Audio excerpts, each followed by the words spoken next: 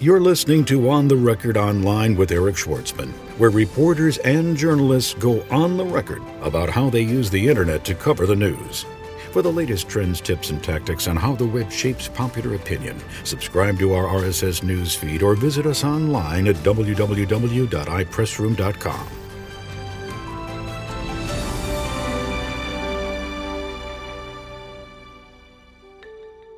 PR industry vet Peter Himmler goes on the record. The once powerful mainstream, earth-shaking media don't have that kind of power anymore. It used to be, and I've written about this, a piece on a Sunday night on 60 Minutes that an exclusive investigative story would create legislature, within a week, or a hearing would be called as a result of it. And, you see it occasionally, but you don't see it to the degree that it once was. And that's because the consumers are fickle, and many of them are getting their news from other sources. And welcome to another episode of On the Record Online. This is the podcast that brings you the story behind the story. We do one-on-one interviews with journalists from the mainstream media, and sometimes we also talk to bloggers and podcasters and newsmakers, and we talk about how technology, new media technology in specific, is changing and threatening to disrupt the mainstream media business and also the PR business. Today we have Peter Himmler. He is a very interesting guy and has a serious PR agency pedigree background. He has, you'll hear in his introduction what he's done. He's a very impressive guy. He also writes a blog. So the interview runs around, how long is it? The interview runs around 25 minutes. And we're going to play it for you in its entirety. But before we do, if you are a first-time listener and you're listening to this because you are downloading it or because you're getting it through some other channel, I want to let you know how you can subscribe to the show. You can pick up the feed by going to www.ontherecordpodcast.com. And you can also obviously listen to other feeds, other shows there as well. The entire, all the other episodes are there as well. The other thing I want to mention is that this is a special episode that's being recorded from Media Relations 2006 in New York. I'm actually here in the press room right now, and we are stacked all day with some interesting people that we're going to be talking to, journalists. We're going to be talking to Harold Burson and Al Golan separately for interviews as well. And it should be an interesting day. I've got 8 shows to do in 8 hours, so hopefully I'll be able to maintain the quality as we move forward. But that's all for now. We are going to get on to the interview, but before we do, we are going to hear this. Don't be left behind. Get the latest online PR tools and services from iPressroom. Powerful, easy to use, available on demand. Extend your sphere of influence online with iPressroom, tools for online media centers, virtual private press rooms, RSS news feeds, podcasts, and more at www.ipressroom.com. iPressroom, always on, even when you're off. Peter Himmler is an award-winning public relations industry vet who's the founding principal of Flatiron Communications. That's a PR media consulting firm in New York. He was most recently chief media officer for Edelman Worldwide. Before that, he had 11 years at Burson Marsteller as head of the firm's U.S. corporate and strategic media team. He was also the worldwide spokesperson. Before Burson Marsteller, he had 6 years at Cohn & Wolfe, and followed by 5 years at Hill & Knowlton, where he led the Broadcast Consumer Media Relations Group. And before that, he did entertainment PR for Robert Zerum. He is the president of the Publicity Club of New York. He is involved with the Center for Communications, MediaBistro.com, Museum of Television and Radio. He also sits on the Communications Committee for the United Way of New York City, on the Board of Advisors for the Communications and Media Studies program at Tufts, where he is a graduate in poli-sci and French. And last year, PR News named him the 2004 PR Professional Media Relations Executive of the Year, and PR Week awarded the program he led for the World War II Memorial in Washington, D.C. As its 2005 Public Sector Campaign of the Year. And in his spare time, he writes a blog that I enjoy very, very much called The Flack. And thank you very much for being here. I appreciate it. Thank you, Eric. So, I have to abridge that bio somehow. It's a bit wordy. You know what, though? It's a very impressive background, and I'm happy to be talking to you. Now, the first thing I want to talk about is, you quoted Rodney Dangerfield, the comedian, by saying that the PR industry don't get no respect. And that why has the Sidney Falco image stuck for so long? Well, I think when you think about the relationship between the media and PR professionals, they've always been diametrically opposed to some degree. Many journalists really value what PR professionals bring to their craft. Others feel that they obfuscate or they tend to spin. And so since the media is the channel through which consumers are learning about things mostly, that's the image that has stuck about PR people. And in fact, there are, and what's happened at a lot of firms is that they push down to junior people the process of media relations. And so when you have someone with 1 or 2 years or right out of college calling a journalist and not really taking the time to understand what that journalist is doing, it doesn't reflect well on the entire industry. So I think that's probably the seed of it, How do you think blogging can help? I mean, do you think that blogging can somehow improve PR's reputation? It's $1 million question. I think blogging, one of the tenets of blogging is transparency and first-person openness, et cetera. And I think in that regard, it will, and that's what the purpose and the hope of my blog is to sort of open the curtains a little wider and to talk about, PR is an enigma. My mother still doesn't understand what I do.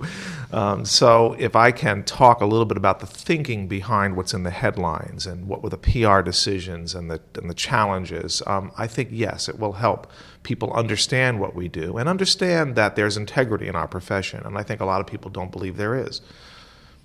So long before Lizzie Grubman ever backed into a line of people at the Conscience Point in Southampton, there was a cover of New York Magazine, and it said Power PR Girls, and it was Lizzie Grubman and two girls with great hair in a booth at some place to be in New York. And at the time I was working at Rogers & Cowan, and Alan Nerob called us all into the conference room, and he held it up and he said, "This is where you don't want to be." He said, "You never want to be where the client wants to be." Do you agree? I've written about Lizzie and people who do what she does over the last year or so, and I've talked about it for a number of years now. And I've been very hard on Lizzie, but I've come to believe that what she does, some people value, and it's a very niche part of what we do, and it's a very small part of what we do, and it's certainly not representative of what the public relations profession is about. And so, look, if you want to throw a party and get some bold-faced names to attend, yeah, Lizzie's great. And there are a couple of other firms that are also very good. But if you want to deal with a crisis, if you want to deal with a new product introduction, if you want to dealing with a legislative issue or grassroots constituency building or some of the other tools in the PR person's toolbox, I don't know if I would use a firm like hers. So you use this term a lot in your blog, and you've just used it now in the podcast, bold-faced names. Yeah. And obviously that's Campbell Robertson's column in the New York Times, which really, in terms of the awareness and the spotlight and the pecking order of gossip columns, is nowhere near Page Six. Right. So why is it that after 25 years, Page Six is still an institution? It's funny, I remember first starting to deal with Page Six when I got into the business. I won't say when, but maybe about 25 years sounds about right. And I remember Jim Brady was the editor, and then Claudia Cohn was the editor, and then Cindy Stivers. I remember the whole list of people that came down through Page Six, Susan Mulcahy, and then Frank DiGiacomo went on to the New York Observer, and Richard Johnson, who actually has been with the Page since 1985. I remember when he was a cub reporter. And by the way, Richard and I still remain friendly. But what's interesting is the gossip columns it's funny, some years ago I was asked by a friend, a guy named Mike Hall, a PR guy. All he did for a living was gossip. He was not hired to plant feature stories. He was not hired for crisis, to advise, to write releases. He was hired by all the major film studios here in New York to plant gossip items. And he said to me, Peter, he said, can you tell me who the key, one day I decided to make a list of all the gossip columns for him. And there were like 10 or 8 or 10. It was your Gina Shepard and Susie and Page Six and Intelligencer and Phil Rohr and Tom Poster at the News and Army Archer and people like that. And that was it. Well, you couldn't make that list now, especially with the internet and people like Roger Friedman writing for FoxNews.com and my favorite Jeanette Walls at MSNBC. She's wonderful, So the gossip has grown up and is all over. Now, to your question about why is Page Six still relevant? Well, the Post is a big New York City tabloid, and it may not be the biggest circulation, and some people may take issue with its politics, but the fact is it's a fun read, and people go to it, and the Post Page Six happens to be what I call a catalyzer. It tends to lead to a lot of other media coverage and gets picked up all around the world, actually, in London especially. So. Now, before we started recording, you mentioned a blog post that you wrote about your opinion on the recent extortion scandal involving Jared Paul Stern abusing the power of the page, and it was quite interesting. Would you share it with us again? Well, it's funny. I knew when I first saw the story trumpeted on the front page of the Daily News and on page 2 and 3 of its news hole. I knew that ultimately there would be some PR angle in this. Eventually. So I was following the story, and sure enough, there on World News Tonight on Saturday night, there was an interview with Ed Hayes, who was Andy Warhol's lawyer, who's now Jared Paul Stern's lawyer, and he was also the lawyer who represented the mafia cops recently, who just got convicted. Anyway, Ed Hayes said in the interview, and I think I heard him correctly, that Jared really was trying to sell his services as a publicist to Ron Burkle. And so I said, there's my angle for the flack. I'll just, this was the old classic defense. This, quote unquote, this was just a new business pitch. And I thought that was interesting. So I wrote about it. And it's funny because I was trying to find it online. I've yet to be able to find the quote, but I did hear it, I promise. The interesting thing was the last sentence of the story that ran in the print national edition was that he lives in the Catskills with his wife, Ruth Gutman. And when I looked online for the story that had been filed on the website, that wasn't there. The last 2 paragraphs had been replaced with some discussion of Bonnie Fuller and the work he had done for her when he was with American Media, or perhaps The Star, if I remember correctly. Let's talk for a minute about the culture of celebrity. You blogged about Kurt Anderson's Celebrity Death Watch article in New York Magazine. Do you agree with him that our fixation with celebrities is in the decline? No, because, with certain celebrities, yes. Certainly Paris Hilton is not in the paper every day, and maybe when she does play Mother Teresa, she'll get another. Did you see that she was asked by some, Italian filmmaker or something, Turkish filmmaker, to play the role of Mother Teresa? But I don't think so. If you look at the numbers for Us Magazine or People Magazine or The Star, and I don't think they're waning.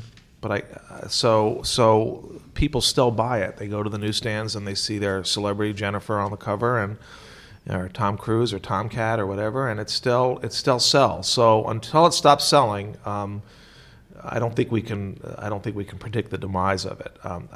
It comes in cycles. Was Paris Hilton was hot and she's no longer, and there'll be others. Lindsay Lohan was all over, and maybe now that she's teamed with Meryl Streep, maybe her star will rise again. Bill Maher had done a funny shtick about. He was talking about the wiretapping incident, and he said, the Americans don't want privacy. We'll put a camera in our shower if it would get us on television. And he went on to say that he thought that perhaps the whole idea of blogging was the fact that people want to be noticed and they want attention and they want to be celebrities.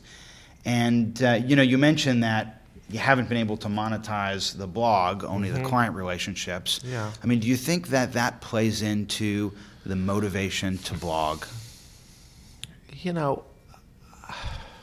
I do. It's funny, I wrote an item recently about how the top PR people in our industry have always been in the background. I mean, if you run into Harold Burson, you wouldn't know him unless you knew him. Howard Rubenstein is a different story because he represents the Rupert Murdochs and the George Steinbrenners of the world. So he's a little more out there. His name is in the paper quite a bit. But I think that the essence of the item was, PR people are coming out of the closet and they like the attention as evidenced by the explosion in the number of PR blogs. I don't know if anyone has done a study, but I'd be curious to know which industry has the most blogs. I mean, granted, there are 2,000 or 3,000 bloggers at Microsoft, so maybe it's technology and that. But the PR industry really does have, I think, an inordinate number of bloggers, and I don't know what that means. Maybe PR people crave the spotlight that their clients once enjoyed. And that was my postulation. Well, I mean, this is an issue that I'd like to grapple with here in this discussion. I think it was Brandeis who once said, "Sunlight is the best disinfectant." And Robert Scoble, who blogs for Microsoft, also is involved with a program called Channel 9. Channel 9 being the station on any radio, on any commercial airlines where you can hear the discussion between the cockpit and the radio tower, so that people who are afraid of flying might be less afraid through that transparency. So, I mean, on one hand, we hear, prestigious PR practitioners like yourself saying that we should stay out of the limelight. We don't want to be where the client should be. But then on the other hand, we find that in order to improve our reputation as an industry, we have to shine the sunlight. So how do you balance the two? Well, you're hitting on a theme that's been fairly recurrent in my blog, and that is there is a real dichotomy in the industry right now. I mean, we're caught between our need to command and control the message, and then the also the importance of being transparent and full disclosure, and so the question is, there are many practitioners that still adhere to the old command and control approach and crisis communications, where they'll advise, they'll create messages, and they'll media train their clients, and they'll deliver those messages, and hope those messages will resonate, and that'll be the end of that. Okay, and then there are folks mostly starting out of Northern California that are really Bob Scoble and Shel Israel, his co-author at Naked Conversations, saying that look, there are a lot of, and Richard Edelman, there's an incredible value in being open and transparent for companies, and it's a new age that we're entering. So there is a dichotomy right now. We're at an epiphany, I think, not an epiphany, but at a turning point in our industry where we have to reconcile the two. When Scott McClellan gets up there and tries to control the Washington D.C. The press corps there. That's command and control. I mean, would you see Scott ever creating a blog or ever, no, you don't. But it's very effective. So what's more effective? And maybe certain industries are more ripe for blogging and being more transparent, and certain others aren't. I don't think Bob Scoble would agree. I think he would say that pretty much every industry should be open, and yeah, I kind of am leaning towards that. On the other hand, clients have not yet bought into it. Companies have not yet bought into that. And until they do, if you want to maintain a living, you probably have to work with them on some of the traditional PR tools that we've become accustomed to. So, and that remains largely command and control. Command and control and messaging and trying to make sure that your messages resonate in the editorial channel. So let's drill down on some of these issues in specific. Mm-hmm. You mentioned the press secretary for the Bush administration, mm-hmm. and Dowd on the 8th was writing about... Maureen Dowd? Yes, mm-hmm. the controversy concerning the declassification or leaking of information, and what really did happen. Was it declassification? Was it a leak? And I want to read to you the quote that she used from McClellan. It says, "The president believes the leaking of classified information is a very serious matter, and I think That's why it's important to draw a distinction here. So he's trying to distinguish between the two. And I go on with the quote, declassifying information and providing it to the public when it is in the public interest is one thing. But leaking classified information that could compromise our national security is something that is very serious. And there's the distinction. Well, what's the difference in this particular case concerning this Scooter Libby document that recently came to light?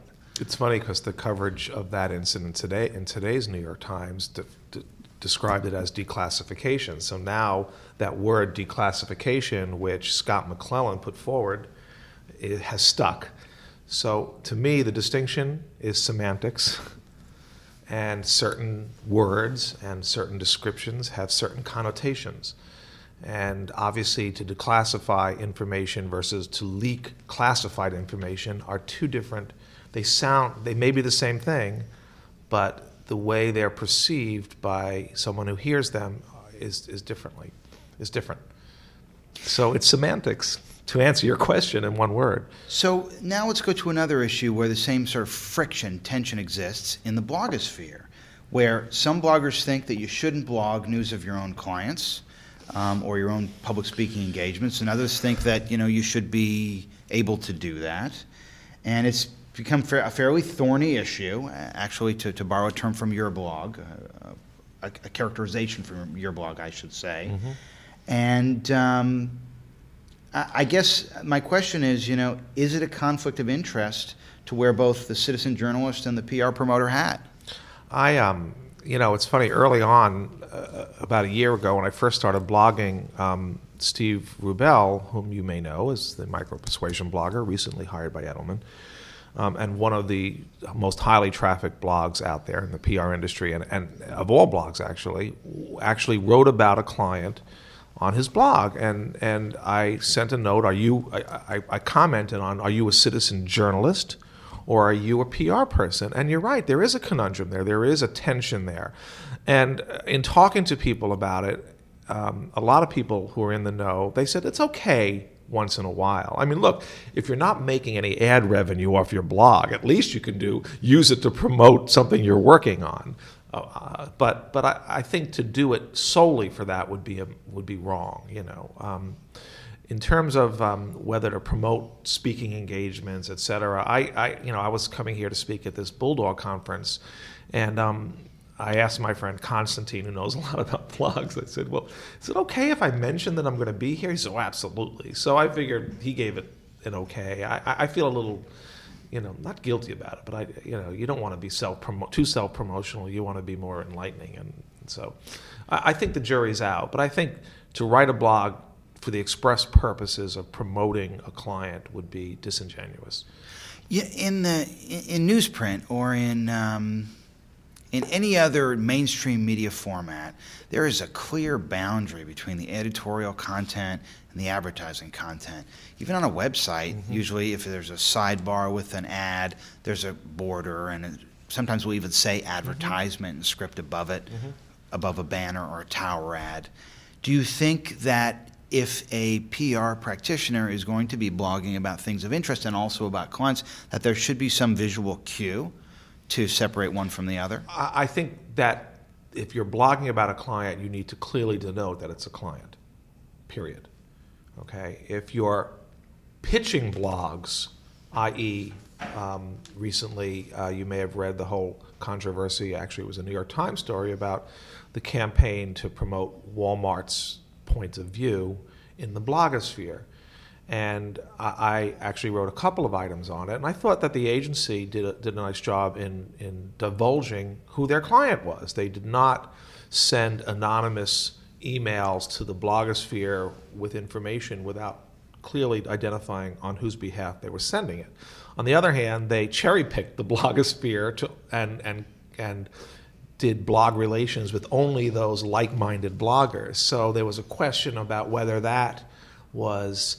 I raised the question on whether that was nefarious or insidious in some way or disingenuous in some way. If you're going to do, but it's clever and it's probably strategic, but I had more trouble with that than I did with just a general campaign.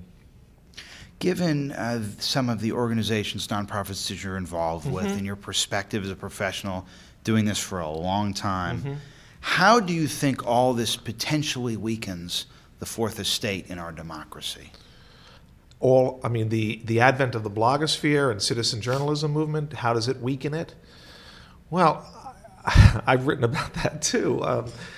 It's funny, if I tell people, if the Pentagon Papers were published today, would they have the same impact as if that they had when they were published, which became a whole ripple effect and caused a lot of action. But the fragmentation of the media and the fusion of the media, and there are so many more outlets, online and offline, that people derive information and news from, that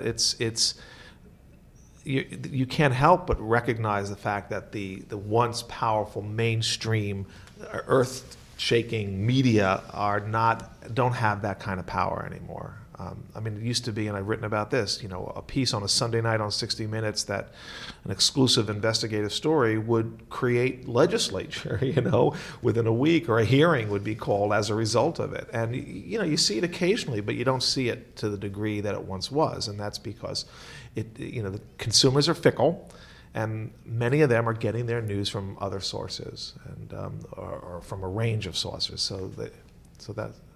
So that's one thing that has happened in the last 10 years, and one byproduct of the blogosphere. You mentioned in your blog an incident with Konstantin Bastura. And for those of you who don't know Konstantin Bastura, he is responsible for the Global PR blog and Global PR Blog Week, and maintains a number of different lists that are quite interesting and very useful. You mentioned that you were talking with him and about Buzz Machine and Jeff Jarvis's whole incident with Dell. Right. And for those of you who don't know, I'll just summarize. Jeff Jarvis, who is a prolific blogger and a consultant for About.com, was dissatisfied with a Dell computer that he bought and blogged about it. And there was quite an uproar on the blogosphere, and there was really a lot of speculation that ultimately this was going to change the way companies communicate and force them to integrate better communications into customer service and hopefully lead to better customer service. But in this little discussion, you guys were thinking, well, maybe it didn't really have any effect because Dell is still doing great, and they never really did respond to it, and maybe we were all just drinking our own Kool-Aid. It's funny.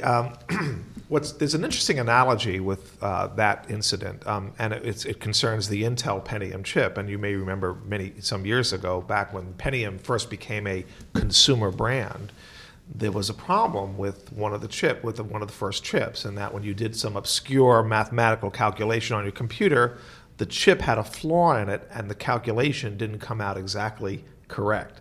And what happened was it started to be talked about in user groups, news groups, Usenet,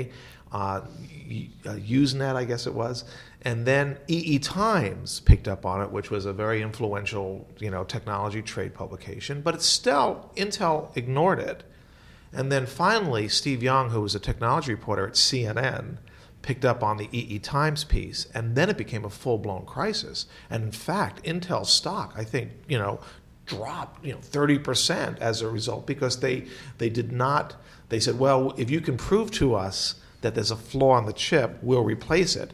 Finally, Andy Grove wisely decided that, okay, no questions asked, we'll replace all the Pentium chips, that whether you prove it or not, and the crisis went away. So here you have something similar, the genesis, the evolution of a crisis. It started in the blogosphere.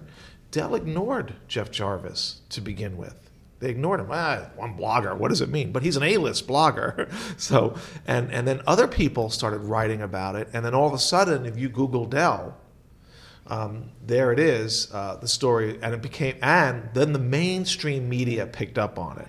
Now, once the mainstream media picks up on it, it becomes a crisis. Now, the question is, Eric, is it a crisis while it's still in the blogosphere, or is it a crisis only when the mainstream media picks up on it? But the net, and what we were talking about with Konstantin and Rob Key, who's the head of Conversion, was whether what was the stock price? I mean, was Dell really materially hurt by this? And we didn't think it was. And I think Jeff actually has talked about that, what the net sort of effect of his personal crusade, online crusade, was against Dell. What was it? Did he characterize it for us? You know, there is a deleterious effect if consumers believe that Dell products are inferior. So there was this awareness that he created that questioned A, the customer service at Dell, but B, the quality of its products. So yeah, I think so. I mean, was it measurable in a stock price or in lower sales? I don't think the stock price was affected. I don't know about the sales. But clearly the perception by customers and potential customers that Dell isn't that, the preeminent brand, I think that did resonate, and I don't think that was good. Peter, thanks so much for doing this. I've really enjoyed this discussion. Eric, my pleasure. Thanks for having me. You've been listening to On the Record Online with Eric Schwartzman, where reporters and journalists go on the record about how they use the web to cover the news. For the latest trends, tips, and tactics on how the web impacts corporate reputations, subscribe to our RSS news feed or visit us online at www.ipressroom.com.